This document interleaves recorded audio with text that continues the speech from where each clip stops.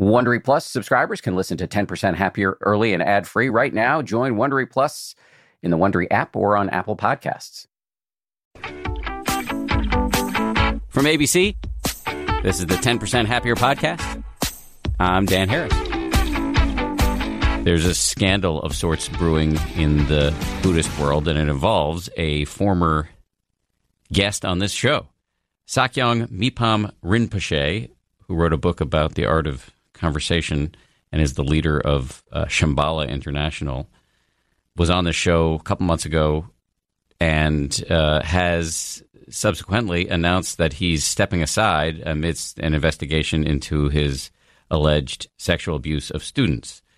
And it goes beyond that for Shambhala International, which is a big organization and at least by meditation standards, a pretty big organization. It has centers all over the place, all over the country and in Canada and perhaps even beyond. But according to Tricycle, which is a Buddhist publication, the entire governing council of Shambhala is stepping aside, and Sakyong himself is going to stop teaching and step away from his administrative duties until the investigation is finished. So this is quite a compelling peg. That's a term of art from the news world. We use this term news peg, which is kind of an event in the news that gives us a reason to do a story, any specific story that we might be interested in.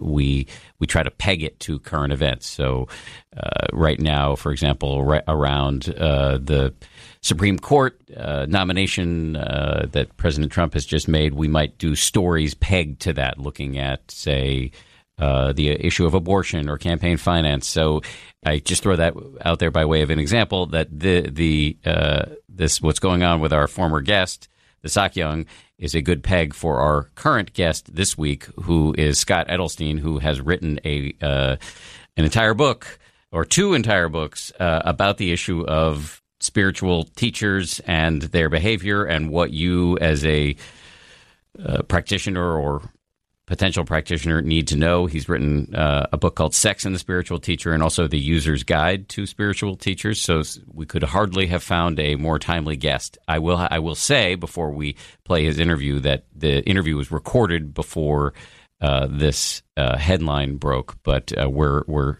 we've expedited the posting of this interview because of the aforementioned news. So we'll get to Scott in a minute. But first, though, let's do some voicemails, and let me just give you my little caveat, which is that, as you know, I'm not a meditation teacher, not a spiritual leader, not a mental health expert, just a guy who writes books about meditation and does a little bit. And so I'll do my best to answer these questions, which I have not heard in advance. So here we go. Here's call number one. Hi, Dan. This is Madeline from Southern California. You've recently mentioned a lot about the research you did on habit formation and behavioral change. I was wondering if you could share any authors or book recommendations you have for your listeners who are trying to form better habits or change habits for different areas of their life. In particular, I have young toddlers at home, and I'm curious if there's any books or research about habit formation for little ones to make sure we instill good habits as they grow up. Thanks so much and love all your work. Bye. Thank you. I probably overstated how much research I did into behavior change. I did do a little bit, but it wasn't super exhaustive. That said, the book that comes to mind is one from a former guest on this show she's been on twice, Gretchen Rubin. She wrote a book called The Four Tendencies, which I have found to be really useful. And she comes up with this classification for all human beings that she's of the view there are four types that when it comes to habit formation, there are four types. I can't recall them all right now. Like one of them's a rebel, another's an obliger. Anyway, I found it very useful to think of to classify myself within that, and to then think about the tips she has for each type of person about how to instill healthy habits, given whatever your tendencies are. And she does talk, if memory serves, about being able to kind of diagnose. That might not be the right word, but diagnose what tendency your children might have and how to then work with them. So check that out, the 4 tendencies. Call number 2. Hi, Dan. This is Sean from Salem, Oregon, and I'm not sure this is really a question, but I'm sure you can expand on this. As Oprah would say, it was kind of an aha moment I had while recently listening to your podcast interview with Catherine Price. I have to admit, when I first heard the intro regarding breaking up with your phone, I thought, I'm not sure I really want to listen because I really don't care for my phone already, and I just kind of see it as a necessary evil. My aha, however, came as I've, in the last few weeks, been really trying to figure out how do I make more time for meditation, which I know is a common question. And I already knew that I would voluntarily pick up my phone to look at social media purely out of boredom, not even to be an active participant, just a voyeur. In fact, I'm really conscious of it. Like, I allow myself to be bored with my phone, give myself the excuse. It's just 15 minutes. I just want to check out. It's the end of the day. That's it for me. I think you can already see the aha that I had from that thought. So now my checkout time is my meditation time because I have no excuse. I had previously discovered Jeff Warren's 10 breath meditation on your 10% Happier app, which I love. And finding that just taking 10 breaths sometimes can be enough, but to now have 15 minutes that I know I can commit is really, I guess it makes me hopeful. So I just want to say thank you for that. And you never know when you stick around and listen to an episode that you might glean from it. And there were many more gems in that Catherine Price interview. So I just want to say thank you. So interesting that you bring up Catherine Price, because I happen to be re-listening to that episode because I've been thinking a lot about my own relationship with my phone. And there are so many gems in that episode. She's really smart. So Catherine Price wrote a book called How to Break Up with Your Phone, and we posted it a few episodes ago. If you're confused by the reference, worth going to check that out.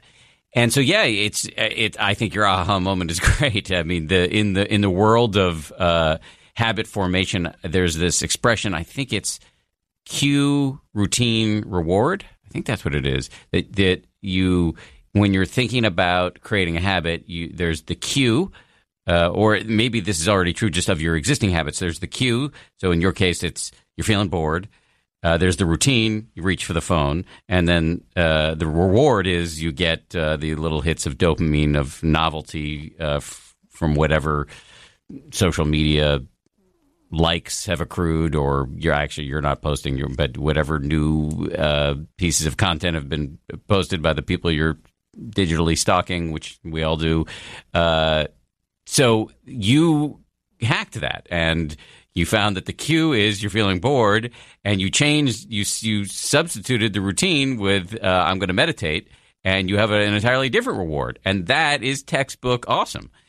And that is something that's scalable into so many. First of all, it's scalable and adoptable by so many people listening, but also it's scalable in other aspects of your life. Let me just say one. So bravo. Let me just say one last thing, which is that I am not a Luddite, nor is Catherine Price, interestingly. I am, allowing yourself the luxury of 15 minutes of looking at Instagram. I do not begrudge you that. However, what I think you've wisely seen, and I think this is something we all need to examine, is that those 15 minutes probably weren't making you happy. And if the 15 minutes are making you happy, then I say go for it. Luxuriate in those 15 minutes. I'm not anti-pleasure, but I am anti-voluntary misery. And it sounds like you had the wisdom and the self-awareness to see that those 15 minutes could be better, more fruitfully used. So, like I'm not anti-indulgence. But it's worth seeing that these little indulgences. It's like people ask me all the time about the fact that I gave up sugar. And I just came to the realization that this thing that I thought was a reward, was making me miserable. So it's not that I'm an ascetic. It's just that I'm stopping the process of banging my head against the wall. Anyway, I know it wasn't a question, but I love what you had to say. So thank you for calling and saying it. And it's interesting that I've been thinking about the same stuff. All right, let's get on to the topic the rather juicy topic that we brought up at the beginning, which is that sometimes the people who put themselves or find themselves in the position of being spiritual leaders. I'm not in love with the term spiritual, but people who teach us meditation or teach us all sorts of things in this space that is often referred to as spirituality. Sometimes they abuse their power. And it's a good thing to know if you're shopping for lack of a better term, guru. And Scott Edelstein, who's a writer and a freelance editor, and he's also been a practitioner for a long time of meditation and has followed a couple of prominent spiritual leaders. He has taken it upon himself to write a couple of short, slim volumes on the subject. As I mentioned at the top of the show, there are Sex and the Spiritual Teacher, and then he followed up with the User's Guide to Spiritual Teachers, which just came out in 2017, and has a lot of provocative things to say. So here he is, Scott Edelstein. I know a little bit about what we're going to talk about today, but I want to start where I always start, which is how did you start meditating? I actually started in 1974. I was a student at Oberlin College. And Oberlin, they may still have this for all I know. They had something called the Experimental College. Remember, this was the 70s. So in addition to the College of Arts and Sciences and the Music Conservatory, you could get up to 5 credits in these alternative classes, some of which were taught by faculty, by students, and so on. And there was something taught called Zen meditation. And you got 2 credits for it. So I learned it there. Why did that seem attractive to you? Well, I'll give you 2 reasons. Okay, the first is a nonverbal reason, right? It just attracted me. Why? Yes, you were attracted to your wife. Yes, I was attracted to my wife, and I could give you reasons, but I'd be mostly pulling those out of my butt. The fact was I felt the attraction. So I felt an attraction I buy that. to meditation. I buy it. But over and above that, I would say, I don't want to in any way equate myself with you, but I will say I had a high-energy, nervous, son of New York Jews personality. Okay, and that just it created stress, it created anxiety, and I just thought, I'd like to see what this is about. And I took to it immediately. It made intuitive sense is the wrong word, but it felt right in the body. It felt right in the heart, the mind, and the gut. Did you see any changes in yourself as a consequence? Yeah, I mean, yes. But, this whole culture looks at everything in a kind of either medicinal or prophylactic way, either preventing something or improving something or fixing something. Modern culture. Modern culture, yes, point taken. So I never looked at it that way. I mean, yes, I could roll out all the benefits of all the ways that it ostensibly made me better human being. Made me more human, made me who I am. But you could argue that it wasn't so much the meditation. And I would say, who cares? You could make a great argument for how sex reduces stress. But that is not the best argument for sex, right? Let's talk about procreation of the species. Let's talk about intimacy. Let's talk about joy and so on. So sure, I experienced all the things that you and others talk about in terms of how did this improve you? How did this make you healthier, happier, more connected? How did it improve your life? But honestly, Dan, I think that's selling meditation way short. You make an excellent point. And I feel like this is one of the shortcomings not only of my public messaging, but of my personal practice. That, at some point, maybe just meditate for the joy of getting in touch with the fact that you exist. And my co-author on a book I wrote about this, Jeff Warren, has made this point to me quite effectively. Well, effectively in that I heard him, not so effectively in that it made a difference in my practice, which is still occasionally a little strivey and utilitarian. But it's so useful to hear you make that point. Can we go down that road a little bit? Let's because go, yeah. I'd like to go in 2 different directions. The first is, you hold a unique place in our culture in terms of who you are and who will listen to you and why they'll listen to you. So I also don't want to pathologize people who are, as you said, quote, selling meditation short, because in fact, what you have done is brought a whole bunch of people to something that they would never have considered. And so I want to thank you and give you credit and tip my hat for that. Thank you. I appreciate that. And so, but with that in mind, almost everybody gets into meditation for the, in quotes, wrong or lesser reasons. And, of course, you don't expect a 12-year-old to understand all the things that a adult would understand, or you don't expect an old person like me who's now 63 to have the same understanding of life of someone who's 40 or of someone who's 85. So over time in meditation, almost everyone starts out with it in a kind of utilitarian way. I feel better when I do it. Oh, I'm a nicer person when I do it. All that stuff. So bringing people in that way is wonderful. That said, over the years, other things start to show up. Other things start to appear, and some of them are even nonverbal. And some of them, and I'm going to say it, some of them would be classified by some people as mystical, but they're not remotely mystical. They're absolutely realistic, but they're aspects of life, human life, and just life as a being that start to show up and become clear. And so as we do this longer, we have more wisdom to share, and that's exactly what you will be doing year by year, is as having deeper wisdom to share and communicate, and other people will be brought in behind you. And the best part is that because you started where you started, people will not accuse you of going off the deep end. So it's a wonderful opportunity. I'm going to test that. Please, and I'll be watching. Yeah. When you say stuff that people are tempted to call mystical, what are you talking about?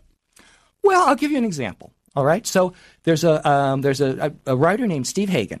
Now, full disclosure, he's an old friend of mine, and he wrote the book, the best-selling book, Buddhism Plain and Simple. That came out when you were just a kid. Came out, I think, in 1999, and is still doing very well. And then he wrote a sequel, a couple of sequels, but one is called Meditation Now or Never. It's a quite wonderful book. It's about meditation, and it teaches the same kind of meditation that you practice and that you teach.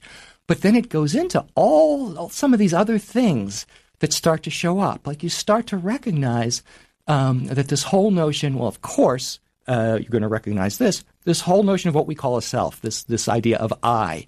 You start to see what a crazy construct that is, and it starts to break down. Subject and object start to break down. You start to, and this is not some woo-woo thing. You don't have some experience like flashing lights or any of that stuff.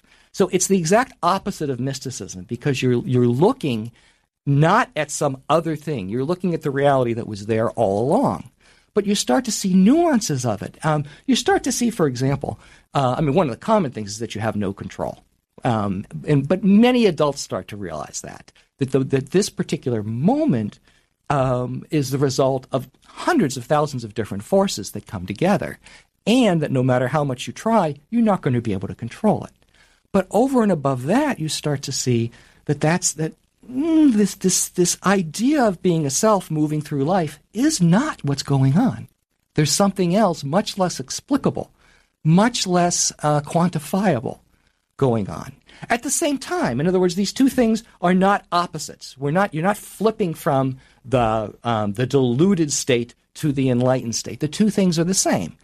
Now, I could cite people like Huang Po, I could cite people like Krishnamurti, but I won't bother. The fact is, this is what's going on. You asked for some examples. I hope those will suffice. More. It's great. And I think anybody who will have heard you just talk, the preceding paragraphs, which were so well stated, will understand that you got pretty deep into the practice post-Oberlin.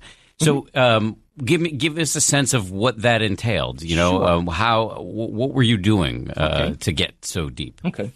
Well, I will say that one of the things you understand over time is that deep is a completely inappropriate word for it. Fair enough. Just like if you were to start talking about sex it's just so good for your LDL cholesterol and stuff. I mean, it might be good for all these things, but after a short time, it just became part of my life. So I would never think of it as deep or shallow. It's something I do on an almost daily basis. I did it while waiting in the lobby for you to meet with you today. I do it routinely. Actually, one of the things that I would say is a result of it is that I just say, you can call it a prayer if you want. I would call it just a simple acknowledgement over and over and over throughout the day. I say to myself, now, you're not in control. And every moment is going to be fresh and new, and you don't know what it's going to be, and you need the help of the entire universe for it. Now, you could call that a prayer to God. I don't see any need to use those words, but you could use them if you wanted to. I don't mean you in particular. I mean anyone. But it's the acknowledgement that the whole universe is coming together in this moment, and this world we live in is being created freshly every moment, and that there is no script for it. We just have to be as present as we can and live into it. And so that awareness and that living, some people would call going deeper into meditation. I would say it's what life calls of us, asks us to do at all times. It's simply a way of living. Now, did meditation get me there? I'd have to go back in a time machine, be me before, not meditate, and see what happened. Can't run that control. Exactly. It's hard. I don't know whether it was age or meditation or who knows what. Yeah, no, I've talked about, personally, I don't know why I'm less of a jerk now than I used to be, but I think it's probably a mix of maturation, meditation, marriage. It's multifactorial. Yeah, here. And it does help to marry someone who asks the best of you, and that's my case. Yeah, well, we have that in common. All right. So but I guess what I was getting at more is when I talked about the going deep into practice, I just meant that you really committed yourself to it, and I wanted to get a sense of what that looked like. Did you stay in the Zen school? Did you go off to Tibet? What did you? How did you organize your meditation career? Well, in terms of committing myself to it, it is true. Commitment is an okay word to use, or discipline is an okay word to use. I confess that in my own case, I never thought of it that way. In the same way that I go to the gym, but I don't think of going to the gym as I'm doing this because it's good for my health. I do it because as I got older, my body started feeling crummy, and it felt better when I worked out. So after I took this course, I moved to Minneapolis, and I actually I was just graduating college. Why Minneapolis? Well, I'm about to answer. Sorry. No, it's good. It's all good. So I was up for a screenwriting fellowship. I was a finalist for a screenwriting fellowship in L.A., and I asked a friend, the person who had taught this meditation course, I said, well, if I wanted to get to know more about meditation, where should I go? And he recommended a Zen teacher in Minneapolis and a Zen teacher in L.A., both of whom later got caught up in scandals, their students. And yes, and we can come back to that if need be. But because I didn't get the fellowship, I went to Minneapolis and wrote to the Zen Center there, and the teacher there, and he provided a great introduction to me. His name was Dainin Katagiri, and he was the head teacher at the Minneapolis Zen Center, and so that was my kind of graduate school. I went there for a couple of years, and they had what they call training periods, where you do, I think, 4 meditation periods a day and a talk, and so you roll out of bed about 3 a.m. It's not monastic, but it's not exactly like going to the corner church or synagogue either. So I think I was meditating maybe 3 hours a day, and then doing other things, talks, listening to talks, writing some talks. So there was a cohort of us that did this on and off, and I did get official, what they call lay ordination, but it's the very rough equivalent of bar mitzvah or confirmation in Zen Buddhism. But that's a pretty big commitment. I mean, you graduate from college and you go off and get up at 3 o'clock in the morning, and that's you may quibble with this, but that sounds like going pretty deep. Well, at the time, one of the great things about being young is you don't have enough to compare it to. Right. Although now that I'm older and I compare it to the life of a news anchor, God, that's way easier than getting up at every possible hour and getting on a plane and flying all over the world. They pay us better. Yeah, that point taken. Yes. So I did that for a couple of years, pretty seriously, and then felt, all right, it's time to move on. But I've continued to practice ever since then. And since then, I have wound up being the editor or literary agent for many spiritual teachers, and I've gotten to be friends with many of them, and in many different traditions. And even though I seriously got into that, later on, thank God, in Judaism, rediscovered meditation, and then many other traditions over the last 30 years have rediscovered it after kind of pushing it away. And so it's been a pleasure to see that it's showing up now ecumenically as well as secularly. Yeah. Yeah. I think that's really true.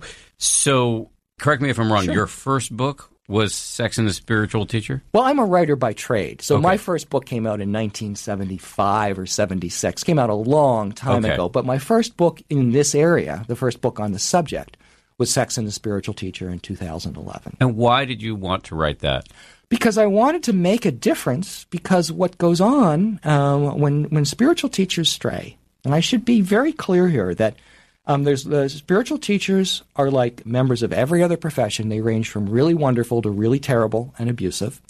Here's somebody who people will bow down to, who people will get on their knees before, who people will follow.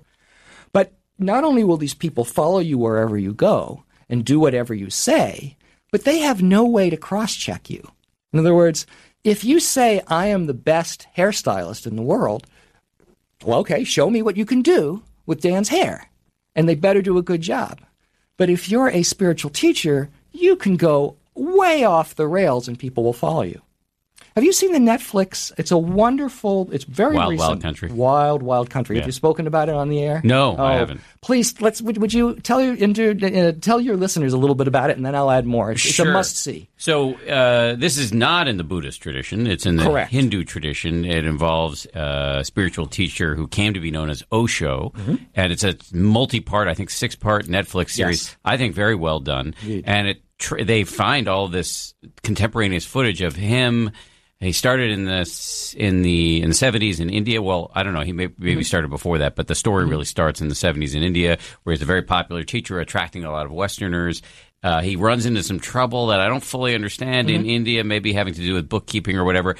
Goes with his followers to a remote patch of land in Wyoming? Is that Oregon. right? Oregon. Yeah. Oregon, right. Of course. How could I forget fine. that?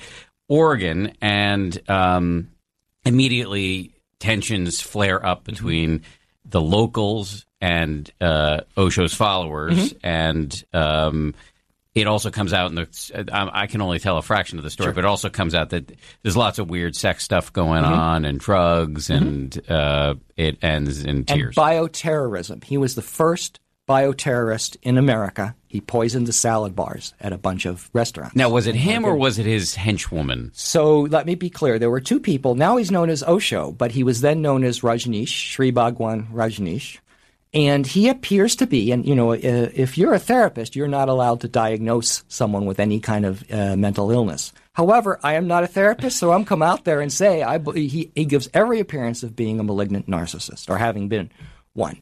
And then he had a second in command who also appeared to be either some high conflict person, maybe narcissist, maybe sociopath, who knows. And her name was Sheila. And they're both, Sheila is interviewed widely, and I'm grateful that she gave these interviews in the documentary. But there was all kinds of criminality going on within that group. And all kinds of he was not indeed in the Hindu tradition. His was just a mashup of a bunch of silly little things. But the point is that people followed him in droves. In a way similar, there's other people who are being followed that way today. Perhaps you've heard of Chogyam Trungpa, the Buddhist teacher. Well, so we've had a lot of followers of Trungpa on this podcast, including his son. Yeah. So I definitely want to talk about him. So the same kind of cult-like situation, same kind of followers who would let him get away with anything, who didn't question him. And we see that over and over with political figures, and it's the same thing going on with some spiritual teachers. Now, I'm talking about the narcissists and sociopaths here. There are lots of great spiritual teachers out there, and some mediocre ones. I'm talking only specifically about these people now. And I was very concerned that there were so many of them out there. No one had written anything other than there's a very good but almost unknown book called Safe Harbor, written by some Buddhists about Buddhist spiritual teachers who go astray sexually with their students. And you can get it now. You can download it. Look, it says Safe Harbor. You can download it for free. But no one had written about it extensively. And to be 100% clear here, the book was originally planned to be written by my assistant at the time. She had been the administrative assistant at the Minnesota Zen Center. And when things went down with some scandals about Katagiri, who was the teacher there, she said, I want to write this book. I said, go for it. And then after a while, she said, I don't want to anymore. I said, can I write it? She said, sure, go for it. And so, we found a publisher, Wisdom Publications, in Boston.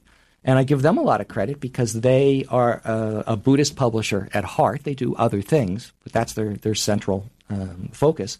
And they let me go ahead and speak about Buddhist teachers and other teachers who go astray. Now, let me say one more thing, and that is, when I say go astray, I actually separate the categories. There's not one route. There are people who go astray, and then there's some who were predators from the beginning. I actually make 11 different distinctions between predators, narcissists, false Brahmins. False Brahmin, what does that mean? Somebody who thinks they're entitled. They're not a real Brahmin, but they think they're entitled to whatever it is that they want to grab or take. And how are you defining Brahmin? Oh, the Brahmin is the kind of upper class from India, and the reason I call false Brahmin is it's a faux Brahmin. I see. Who say the priestly caste. It's a class that says I can do anything I want. I see. Because I'm a Brahmin. Gotcha. The rules don't apply to me. Gotcha. Okay. And then there's people who just lose their way. I call them errants. And then there's people I call them exceptionalists. People saying, well, I wouldn't normally do that, but, and they make excuses. And in all these, I'm talking about people who've got, in some way, a sexual relationship with one or more students. And in the case of the predators and libertines, it's usually with a whole string. This doesn't mean that spiritual teachers should be celibate. I mean, if you're a Catholic one, yes, right? But doesn't mean you have to be. It doesn't mean you can't have a partner. Doesn't mean you can't be having great sex with your partner, half the day. This isn't about sex. This is about abuse of power.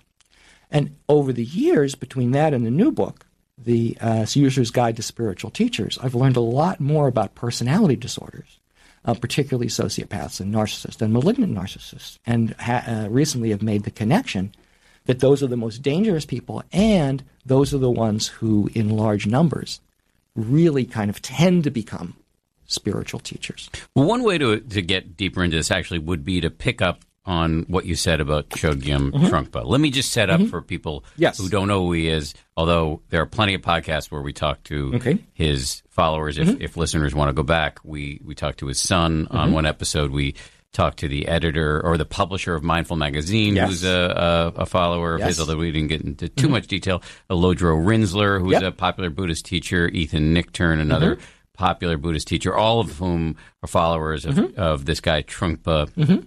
So he is a Tibetan, actually escaped from Tibet in a quite traumatic fashion during the Chinese invasion, and went on to go to England, where he basically took off the robes and went into a suit and tie, and wrote a bunch of books that are, I'll admit, I actually haven't read any of them, but are widely well regarded, including spiritual materialism. Cutting through spiritual materialism. And so he then went to the United States and Canada and built something called the Shambhala School, and they now have Naropa University and Shambhala Publications and teaching centers in major cities all over the United States. And it's a really well-subscribed lineage. And has gone on to actually be quite a kind of straight-laced, from what I can tell, organization. Although Trungpa himself was anything but straight-laced. He embodied what he called crazy wisdom. He drank himself to death, from what I can tell. Correct. Slept with a lot of his followers, including married followers. Correct. And here's where I get to the nub of it for me is the difference between him and Osho. And again, I'm just saying this as one guy observing. But Osho, at least from what I could tell watching that documentary, I didn't read any of his other stuff. I just watched the documentary. He didn't say anything enlightening to me. Osho said nothing that I found compelling. Indeed. Chogyam Trungpa Rinpoche clearly knew a lot and wasn't just smart, but seemed to be wise and seemed to, at least to me, as a guy who's not an expert, but you've been around. Seemed like a guy who'd done some deep meditation. So to me is such a mystery, and I would differentiate him from Osho, who I'm ready to believe could be some of the things you said about him. But Trungpa, I don't know. Okay. Well, I would love to speak to that. And actually, Dan, you've brought up a really important point that I'm delighted to have the chance for us to talk about. So the first is here on everything you said about Osho versus Trungpa, because Trungpa was, you can argue that he was a spiritual genius, whereas Osho had nothing of substance to offer. Here is the part that so many people have trouble with, and this is why I wrote those two books. Because the question comes up over and over, how can you be so wise, so insightful, possibly be a spiritual genius? Or enlightened. And well, yes, indeed, enlightened. And, although enlightened is such a loaded term, and a lot of people misuse it, and a lot of people who are sociopaths and narcissists use it to manipulate other people. But how can you have all that wisdom and, at the same time, such a lack of wisdom that you're just touching student on the shoulder and say, you're going to give me a tonight. I'll see you in an hour. I'll expect you there. So how is that possible? Okay. And the answer is, I'll give you a couple of answers. Number one, how is it possible that the cute little kitty that's purring in your lap will get up in 5 minutes and tear the head off a mouse and have the best time of its life? But the real answer, of course, is that we're human beings. We're contradictory. That is who he was. Stop trying, not you, anybody should stop trying to think that you're either one or the other. It is entirely possible to be quite wise and quite foolish at the same time. I mean, think of all the people, the brilliant people who got swindled out of all their money by Bernie Madoff, right? You'd think they would be smart enough not to know that. So that is the history of religious experience, is people who are often very wise and sometimes very unwise simultaneously. And that's not going to change. And, you're looking at me with a kind of bewildered expression. And when people do that, my answer is you need, not to you, Dan, in particular, but to everyone, you need to get past that bewilderment, because if you're as long as you stay stuck in that bewilderment, you give those kind of people potentially give them power over you. I'm not. Yeah. I'm actually not that bewildered. I stand corrected. No. I mean, okay. That was not meant to be a critique. Okay. It's more that. How can I say this? So I don't know what I feel about enlightenment, but the description of it in the scriptures, the Buddhist scriptures, is quite comprehensive. The uprooting of greed, hatred, and delusion. And so if you've got these people, and I don't know what Trungpa said or didn't say about the extent of his enlightenment, but the advertised benefits of enlightenment are pretty panoramic. And so to me, it's surprising on the one level that you could still be capable of such bad behavior. And of course the answer is yes, they can. That we have been fed we've been fed BS about enlightenment being a threshold that is crossed. And yes, you can read some Buddhist scriptures where Buddha talks about never returners and things like that, but it isn't true. It's enlightenment is not some permanent state, because nothing's a permanent state. Think about it. So to say that someone somehow wasn't enlightened and now today is, and now that they've crossed that threshold, it's not like losing your virginity, where you had that experience and that counts as, okay, I'm no longer A, I'm B. So you can have this profound enlightenment experience and then slip back. It happens all the time, and you can go back and forth, and that's what all experience is. Just like we can with all other experience, we can be happy, we can be sad, we can swear we'd never do something, and then we find ourselves doing it.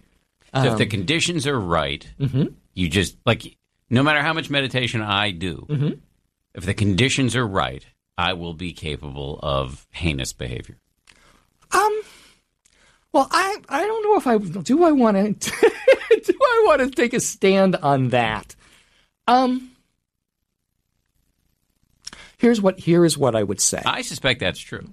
Would you riff about that a little bit, because I think you would have some wisdom to offer. Depends. I mean, depends how you define heinous. But if somebody were trying to or succeeding at harming my son, there you go.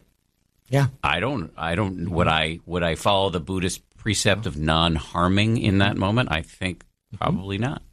I think I would probably want to harm whoever was attempting to or succeeding at harming my son. Mm-hmm. So I feel like, or if you gave me a ton of power immediately, how would that go? Yeah. I mean, I already have power. I'm privileged in my current situation, no question about it. But if you gave even more, would I misuse it in ways that I can't foresee right now?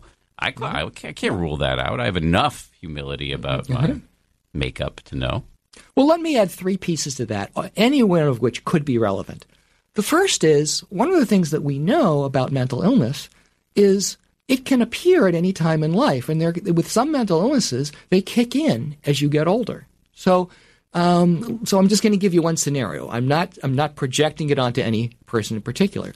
But let's imagine you're a well-known spiritual teacher, and it turns out that you have bipolar disorder in your family. Now, I've had 2 friends who had bipolar disorder in their family who they just lived really good, sane lives until their late 40s.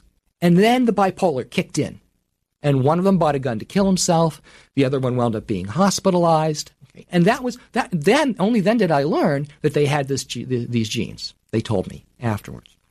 So it could be that somebody has some kind of gene for some kind of mental illness that kicks in at an older age. So that's one possibility. Okay. Now, remember, I don't want us to be grasping at good answers because that could be totally false, but I'm giving you one possibility. Here's another. You mentioned Trungpa, and he was an alcoholic. He drank, as you say, he drank himself to death. Now, I've written a lot on addiction because I'm a professional writer, and I've done a lot of writing for Hazelden Foundation, which does a lot of work on publishes books on addiction and so on. And one of the things you know is that when alcoholism, once you reach a certain point, it starts to screw up your brain. Yeah. You no longer think straight. You no longer act. Yeah, exactly. So that's another possibility. But let me give you a third, which is going to come seemingly out of left field. I make most of my living, even though I'm a writer and I'm a literary agent and I'm an editor and a writing consultant, I make most of my living as a ghostwriter. So I can tell you, you go, how is this book so wonderful? And yet, well, I can tell you that some wonderful books were not so wonderful before they got into the ghostwriter's hands. So the brilliant books could have been written by other people? Well, in let me since you brought it up in terms of Trungpa, they were his actual talks. So the center of what's in these books came out of his mouth. And of course, he didn't invent all this. He wasn't Gautama, the guy we now call Buddha. He had a long tradition behind him where he learned some of these things as well. But if you have a good editor or a good ghostwriter or a good collaborator, then that person brings the best out of you and can often take material that still has wisdom in it, but it isn't as cogent and it isn't as this and isn't as that and isn't as successful.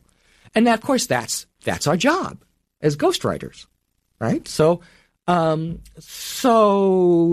certainly he worked with somebody on cutting through spiritual materialism, but I'm not singling out Trungpa for that, and I'm not singling out that book for that. That's often the case with books by many spiritual teachers. You talked a little bit about the history behind the first book on this subject, that your assistant was going to do it and then she decided not to. Uh-huh. You said, I want to do it. Mm-hmm. Did you have personal experience that made you really want to? Had you seen bad behavior among your teachers? Yes, So Katagiri, who was my teacher for several years at the Minnesota Zen Center, and I want to make it clear, he wasn't a predator, he wasn't a narcissist, he wasn't a sociopath. He was the real thing, but he slipped, and so he was what I would call an errant. Okay, how did he slip? Well, he had a long-time relationship with one of his priests, okay, and he was married, so he was doing this outside of, so he was, in quotes, cheating on his wife, okay, and then there were reports of other things as well. I'm more concerned about the one with the priest because that the priest came out and said, look, this is what happened, okay, but then it is that same era, more and more stories were coming out about more and more teachers, and one of the things that you just I don't want to compare myself to you, but as you're a journalist, you go out and you cover stories that need to be covered. As a writer of books, I see something that needs to be addressed that hasn't been addressed. So I say I want to write a book about it. And then I pitch a book proposal about it. And then I find a publisher, and then I write it. And I felt like this could, both of these books, could make a significant difference, help people keep their feet on the ground, help them develop some discernment. But these books are also not just about protecting your personal borders from people who will cross them. These are also primarily about people helping to understand themselves so that they have realistic expectations of what a spiritual teacher is and isn't, and can do and can't do, and what to ask and not ask. And if you get to be friends with any spiritual teacher, get a beer in them, and assuming they're allowed to have beer, and then they'll talk to you about, the students, they have all these crazy ideas about what I can do and what I can't, and what I should do. Should I take this job, Roshi? Should I take this job, so and so? Should I leave my partner? That is not a spiritual teacher's job. A spiritual teacher's job is to help you become more human, to wise up, to grow up, to open up, to be, I would just say, to be more human. And to be clear, you are now a spiritual teacher, Dan, because you teach meditation. You go under that category. Mm-hmm. One of the great things, I have a lot of complaints about that word spiritual, but one of the great things about the word spiritual is it's found a way to reunite the secular, what we call the secular, the false dichotomy of secular and religious. And so you're a spiritual teacher, so is any yoga teacher. So is somebody who teaches MBSR, mindfulness-based stress reduction. Much more of our conversation right after this quick break. This show is brought to you by BetterHelp. I got to tell you, I feel so much better when I talk about my anxiety instead of keeping it bottled up. There's an expression that I first heard from the great researcher and also Zen practitioner Robert Waldinger: never worry alone. Our temptation many times is to keep it bottled up, but the data really show that the people who do the best in life, who live the longest and are the happiest, have strong relationships with people with whom they can talk about whatever's going on in their lives. And for me, therapy is part of that. If you're thinking of starting therapy, you might give BetterHelp a try. It's entirely online, designed to be convenient, flexible, and suited to your schedule. Get it off your chest with BetterHelp. Visit BetterHelp.com/happier today to get 10% off your first month. That's BetterHelp, HELP.com/happier.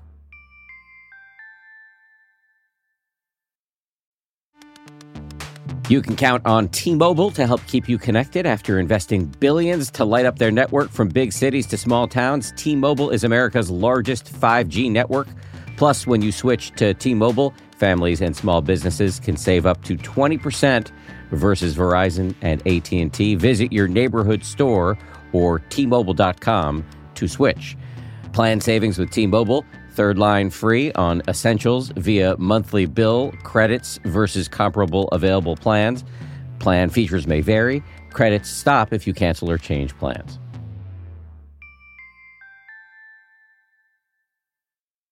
By Indeed, used by over 3 million businesses for hiring, where business owners and HR professionals can post job openings with screener questions, then sort, review, and communicate with candidates from an online dashboard. Learn more at Indeed.com/hire. There's a lot coming at you right now. Turmoil, tweets, an insane amount of chatter.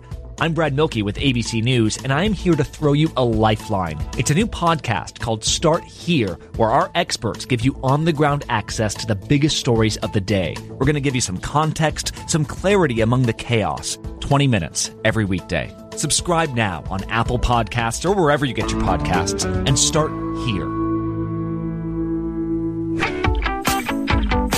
Two-part question. Yes. Why do we have this deep need for gurus, spiritual teachers, and what kind of damage does it do when they misbehave/victimize? That's a wonderful question. So there's two different needs.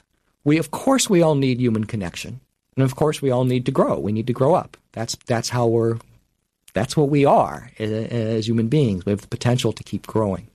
So, what's so helpful about a spiritual teacher, and I'm talking about someone like you who wants to be of service to other human beings, who can help provide guidance, and you don't want their love, You don't want their money. You don't want that. You're not trying to get something from them. Is that true? Well, are you? Do you tell me? You don't need to be out there teaching with Joseph. Yeah, but I sell books, so that's wanting money. Oh, sure, but are you requiring everybody to hand over money, or are you saying, here's a good book? No. Sure, that's totally fine. I'm a professional writer. I love it when people buy my books. Right. But you don't require them to. No. And even if you require them to read it, they can go to a library. That's right. Right? But the other thing is you said I don't want love, but I do want love. Do you want love from the people you teach? Well, love depends on how you define it. I mean, I am, like any other human, I am susceptible to flattery and praise and like it when people like what I do. Okay. So that's a fantastic point. So let me parse that a little bit. If it looks like that the spiritual teacher wants something from you, that is probably the easiest, clearest sign that there's something that's a yellow flag, if not a red flag. So who would you rather have, someone as a student when you teach meditation? Someone who kind of comes up to you and says, Dan, I'd like your autograph, and Dan, I just think you're so wonderful. Or someone who seems to really want to be a better person and really interested in the meditation. Yeah, the latter. Yeah. So I'm not saying you have to be pure as the driven snow, simply that you can never have a selfish impulse. I mean, if anything, meditation teaches us is that our heads are full of selfish impulses. Just walking here, right, from the subway stop. Ooh, I want to eat that. Ooh, I want to eat that. Oh, I'd like to have sex with her. I mean, all these things bubble up, but they're just thoughts. So it's not about the motive, but it's about what you could call the prime motive, or what's going on. If somebody wants your money, if somebody wants your attention, if they're not first being of service to you, something's wrong. And that's the easiest and fastest way to tell if a spiritual teacher is somebody worth paying attention to. Now, let me speak to the second part of the question, which is why do people become devoted? Not why do people want to learn and be better and to grow? Because any adult human being wants to do that. And that's why it's so important for them to go to someone like Joseph or you, or just someone who understands the role. We should say Joseph is Joseph Goldstein, my meditation teacher, who is truly amazing. Yeah, he's the real thing. He's honest. He's straightforward. He's not trying to get things from people. Honestly, I'm told he mostly just likes to ride his bike. Is that? Yeah. That's right. Yeah, He wants to be kind of left alone to meditate and ride his bike. Yeah. He is not. He and his co-founders of the Insight Meditation Society, which is a really flourishing organization in Central Massachusetts, and its sister organization Spirit Rock in California, they deliberately They deliberately tried to avoid the guru thing. Yes. So there were many teachers, and nobody was, the center of attention because they knew that was a recipe, or they thought that might be a recipe for trouble. And let me give a shout out here, because his close collaborator, Jack Kornfield, he and Sharon Salzberg and Joseph Goldstein, Sharon Salzberg, Jack Kornfield, they all kind of brought, in large part, Theravada Buddhism and meditation to America. It was Kornfield who published the first thing about sex and spiritual teachers in roughly 1984, 85. I might have the year wrong, but it's around there. And it was about, you can Google it. Just do Jack Kornfield, Sex Guru. And it was a wonderful article published in Yoga Journal. And so I stand very much on Jack's shoulders in writing this book. And that was sort of the first foray into it many, many years ago. So to speak to what you said about why do people follow slavishly, not follow in a kind of sane, healthy growth way.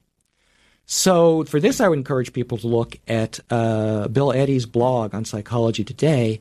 The new one is called Wars, Walls, and Parades, or something like that. But that's the newest of them. But the whole blog is called 5 Types of People Who Can Ruin Your Life, and he's got a book by that same topic. He's probably the world's leading expert on personality disorders. But his whole thing that he's suggesting, and right now there's some evidence for it, but it's mostly theoretical, is that he suggests that a certain percentage of human beings, and he calls it the wannabe king theory, and he admits it's still a theory, which it's got anecdotal evidence and a little bit of research behind it, but we don't know yet, that a percentage of people, that's just who they are. That's how they're born, and that's not how they were raised. That's their natural predilection. Now, maybe there's some nurture to it. It's not, but it is at least partly nature.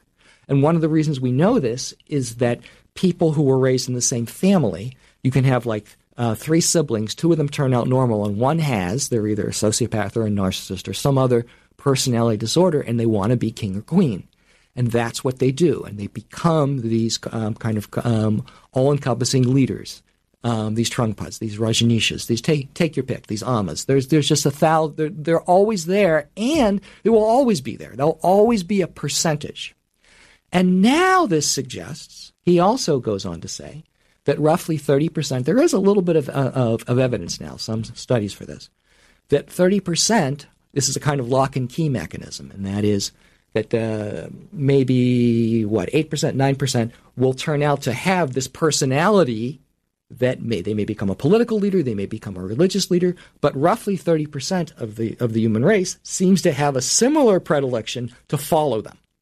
So people wonder, why is everybody following this crazy person? He's got 15 plus Rolls Royces. This is Osho now, who used to be called Rajneesh, and he has them doing these nutty things and he's poisoning people. Why are people following him? And the answer is it's not cognitive. It has nothing to do with what he says or why, or there's just some precognitive lock and key mechanism that's been activated. And you can see it if you watch that Rajneesh documentary. Yesterday, my cousin, who was born in 1939, he had just had a birthday, and he was given a New York Times dated from March of 1939. And it was the day after Hitler had just moved into Austria. And they interviewed an Austrian who said, I will do whatever Hitler says. He can do no wrong. Just like what people said about Rajneesh, just like what people said about Trungpa. And they actually, in that same New York Times article, they actually get 2 estimates of what portion of the population believed that. One was 20% and one was 33%. When spiritual teachers stray, to use your term, what kind of damage does that do? Oh, that's a great question. It honestly depends on the person. I've had people say, oh yeah, Trungpa seduced me. I really enjoyed it. So it doesn't necessarily do any damage. But it can, it cannot. The biggest thing, though, is it depends why they're doing it, how they're doing it, because it's rare that the thing about Trungpa, and I want to give him some credit for this, he was a libertine. He was not, he would just say, he would have one of his Vajra guards, one of his assistants, tap somebody on the shoulder and say, you're sleeping with Trungpa. He didn't hide it. He wasn't doing this stuff in secret. Exactly. So he wasn't keeping secrets from anybody. And he wasn't manipulating anybody exactly in that way. He was just being who he was. So a lot of people, of course, you had the chance to leave. And the poet W.S. Merwin, he wrote a very interesting account of he went up to a retreat with Trungpa's people, and it was all very cult-like there. And he and his girlfriend actually wound up leaving. But there was some kind of orgiastic sex going on and crazy partying, and they invited him down, and he refused, and they broke his door down. I mean, it was nuts. So it all depends. The damage done is a combination of 2 things. Number 1, who you are and your expectations, and number 2, who the teacher is. But the worst cases are those where a teacher, let's imagine I'm the teacher and you're the student, and I decide I want to have sex with you, okay? And I start using my authority as a teacher, and I start using what I know. At first, I start treating you specially, and I go, you could really go far. You could be enlightened in this lifetime. And I start, oh, you really? Yeah. And I make you my star student, okay? And I maybe give you some position of power. Maybe you're my assistant, my secretary, my attendant, my something, okay? And it's clear that I've singled you out as something special. There's an endless array. In fact, in Sex and the Spiritual Teacher, I talk about all the different seduction techniques. There's actually a list. Sex as a special blessing, sex as a spiritual teaching. I'm going to teach you something special through this. Okay. Or, don't you want to be enlightened? I have something you don't, and I'm going to give it to you. And guess what? That involves me. There's a long and venerable list of these because they've worked generation after generation. And the harm it has to do with the degree to which the person has been violated and the relationship has been violated. And let me say one more thing because you brought up crazy wisdom. That's one of the standard things. It goes like this. I'm just practicing crazy wisdom. You don't see it because, you're not advanced like I am. But I know what's going on. I can see it. This is crazy wisdom. I'm going to you to enlightenment. I'm going to, and to any objection is, that's right, I have crazy wisdom, you don't. Which boils down to, unless you do exactly what I tell you, you are going to be sort of just an everyday Joe Blow. Scared, because that is people's deepest fear when they go into this, when they get into something like meditation, is that, it really turned out that it was just take your pick. Jesus or Muhammad or Moses all along, and I should have just done whatever my parents did, because they're telling me that I'm the one who's done some weird thing.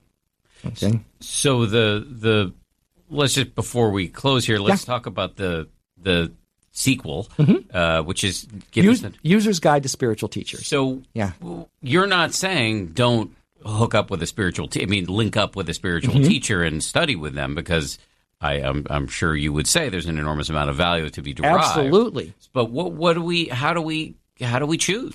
So first and foremost, you need to build your own discernment. You need to get in touch with what are you feeling? What are you watching? And what do you want? And what do you want? That's wonderful. Thank you. And so let me ask this. Your son's still much too young for this, but at a certain point, your son's going to say, "I want a girlfriend or a boyfriend," depending on what he grows into. And you'll say, "What do I do? What do I look for?" And one of the things you're going to say is, "Well, take it slow. Don't jump into anything." And so I'm drawing an analogy here to say these are the same kinds of things you would say.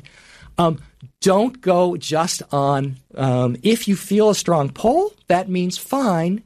Pay a little more attention there. Don't run away from the pull, but don't just go with it because you feel a pull. Because the pull could be good, it could be bad. Watch the other people around this person. What are their students? If they're a teacher, what are they like? And one of the things that happens if you look at Joseph's students, they're not crazy people. They're not, and your appeal, obviously, as somebody who teaches with him, is, here's a guy with his feet on the ground. He's not crazy. He's not, he's a guy we can trust, and he's got a family. He doesn't have a harem. He doesn't have 17 Rolls Royces. None of that. So look at how the person lives. Look at the people around them, whether it's their friends or their students. What are they asking of you? Do they put your interests first? In fact, the reason I wrote both of these books was so that people wouldn't just go, "Oh my God, it's all too scary," or it's too dangerous, or people have been hurt too much. I'm just going to join the Lutheran Church where my parents go. No, I want people to explore. I want people to investigate different spiritual traditions. And by spiritual traditions, I mean everything from the supposedly secular, like mindfulness-based stress reduction, all the way up to serious Catholicism, serious Judaism, mystical Christianity, whatever they feel called to, Sufism, if they're they feel called to that. But all the same rules apply. First of all, trust yourself, build your discernment, don't just go by feel. Don't just go, I feel a pull, so I will run after it. Because that is probably, feel the pull. Go ahead and feel the pull, but just take your time. And if there is something real that's being offered, then you'll feel it. You'll know it more over a period of months. Just like you would if your friend said, I just met this wonderful man or woman. We've known each other for 2 months, but I know it's the real thing. I'm going to get married. You're going to clap your hand on your forehead and go, oh my God, Don't do that. Don't do it right now is what I would do it right yes. now. Yes. I haven't thought deeply about this, but one of the things that it strikes me, a rule of thumb I use when it comes to spiritual teachers is, do they have a sense of humor about themselves? Oh, that's a great one. Yes. Do they? In fact, in both books, I have a long list of of what things to avoid and what things to look for. Just like that. Yes, sense of humor. If they're willing to say I was wrong and I'm sorry, if they can't say I was wrong, just straight out, or I'm sorry, or I made a mistake, run away. That's the first and foremost. If they can't laugh at themselves, absolutely.